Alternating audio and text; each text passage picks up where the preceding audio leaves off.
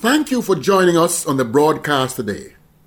This is the final sermon in the series based on the theme, Embracing Revival, Achieving Excellence Through Effective Leadership, the Missionary Church Association in Jamaica's theme for 2024.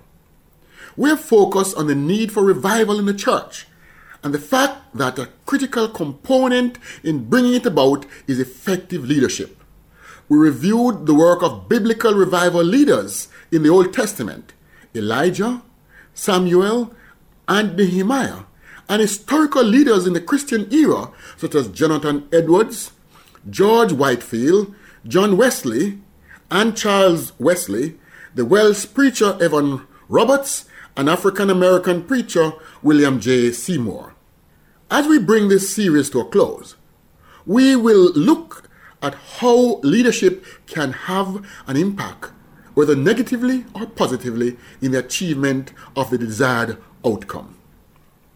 Numbers chapter 12. Then Miriam and Aaron spoke against Moses because of the Ethiopian woman whom he had married, for he had married an Ethiopian woman. So they said, "Has the Lord indeed spoken only through Moses? Has he not spoken through us also?" And the Lord heard it. Now the man Moses was very humble, more than all men who were on the face of the earth. Suddenly the Lord said to Moses, Aaron, and Miriam, "Come out, you three, to the tabernacle of meeting." So the three came out. Then the Lord came down in the pillar of cloud and stood in the door of the tabernacle and called Aaron and Miriam. So they both went forward. Then he said, "Hear now my words. If there is a prophet among you, I, the Lord, make myself known to him in a vision. I speak to him in a dream. Not so with my servant Moses. He is faithful in all my house. I speak with him face to face, even plainly, and not in dark sayings. And he sees the form of the Lord. Why then were you not afraid not to speak against my servant Moses?" So the anger of the Lord arose against them, and he departed. And when the cloud departed from above the tabernacle, suddenly Miriam became leprous, as white as snow. Then Aaron turned toward Miriam, and there she was, a leper. So Aaron said to Moses, "Oh my Lord, please do not lay this sin on us, in which we have done foolishly, in which we have sinned. Please do not let her be as one dead, whose flesh is half consumed when he comes out of his mother's womb." So Moses cried out to the Lord, saying, "Please heal her, O God, I pray." Then the Lord said to Moses, "If her father had but spit in her face, would she not be shamed 7 days? Let her be shut out of the camp 7 days, and afterward she may be received again." So Miriam was shut out of the camp 7 days, and the people did not journey till Miriam was brought in again. And afterward the people moved from Hazeroth and camped in the wilderness of Paran. Numbers 12, 1-16. This unity among leaders, however caused, is the main reason for ineffectiveness. In this passage, we see that prejudice and jealousy cause a split in the leadership of the children of Israel as they journeyed through the wilderness. God had divinely called and appointed Moses. However, his sister Miriam and Aaron, his brother, sought to overthrow him. They planned a coup, so to speak. What they were unaware of was the fact that it is God who raises up and appoints godly leaders. For exaltation comes neither from the east, nor from the west, nor from the south, but God is a judge. He puts down one and exalts another. Psalm 75, 6-7. Not only was Moses prepared and called by God, but he also had the credentials required for effective leadership. Now the man Moses was very humble, more than all men who were on the face of the earth. Worthy credentials in the leaders that God requires. Moses was not keen to defend himself in this leadership struggle. He left it to God, who acted decisively to deal with the situation. Miriam experienced the consequences of rebellion and became a leper because of her actions against Moses, the man of God.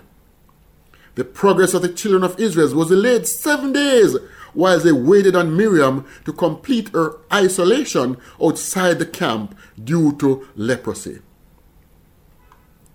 Leaders, whenever there is this unity, progress towards revival, growth, and effectiveness in ministry will be delayed and may never happen.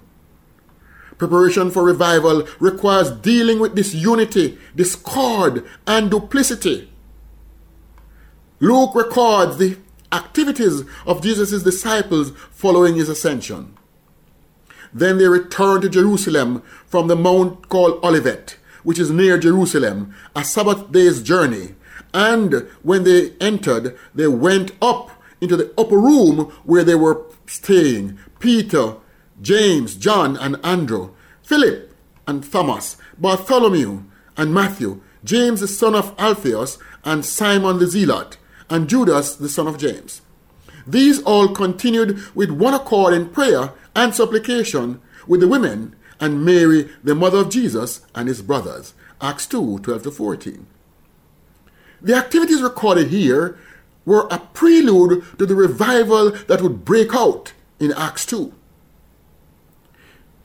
In contrast to the disunity we saw in Numbers 12 that stopped the progress of the children of Israel on their wilderness journey, we see here a diverse set of disciples meeting and praying. Previously, there was jealousy and one-upmanship among them. James and John, for instance, had their mother appeal to Jesus to have them sit on his right and left hand in the coming Messianic kingdom, resulting in the displeasure among the other disciples. Then the mother of Zebedee's sons came to him with her sons, kneeling down and asking something from him. And he said to her, "What do you wish?" She said to him, "Grant that these 2 sons of mine may sit, one on your right hand and the other on the left, in your kingdom." But Jesus answered and said, "You do not know what you ask. Are you able to drink the cup that I am about to drink and be baptized with the baptism that I am baptized with?" They said to him, "We are able." So he said to them, "You will indeed drink my cup and be baptized with the baptism that I am baptized with, but to sit on my right and on my left hand is not mine to give, but it is for those for whom it is prepared by my Father." And when the 10 heard it, they were greatly displeased with the 2 brothers. Matthew 20:20-24. The brothers of Jesus had serious issues with their perception of him. And then there were gender issues as well regarding the status of women in Jewish society that they had to deal with. The leaders saw the bigger picture, however, and worked through their issues until they achieved oneness of accord in preparation for revival. In Acts chapter 2, Luke records, when the day of Pentecost had fully come, they were all with one accord in one place. And suddenly there came a sound from heaven, as of a rushing mighty wind, and it filled the house where they were sitting. Then there appeared to them divided tongues as of fire, and one sat on each of them, and they were filled with the Holy Spirit, and began to speak with other tongues, as the Spirit gave them utterance. Acts 2:1-4. Peter emerged as a leader of the greatest revival that the world had ever seen, that which began on the day of Pentecost. The group of disciples who had met in the upper room embraced revival by meeting the conditions God originally stated in 2 Chronicles 7:14. "If my people who are called by my name will humble themselves and pray and seek my face and turn from their wicked ways, then I will hear from heaven and will forgive their sins and heal their lands." Embracing revival, achieving excellence through effective leadership is possible. When we meet the condition that God has laid down, He will act.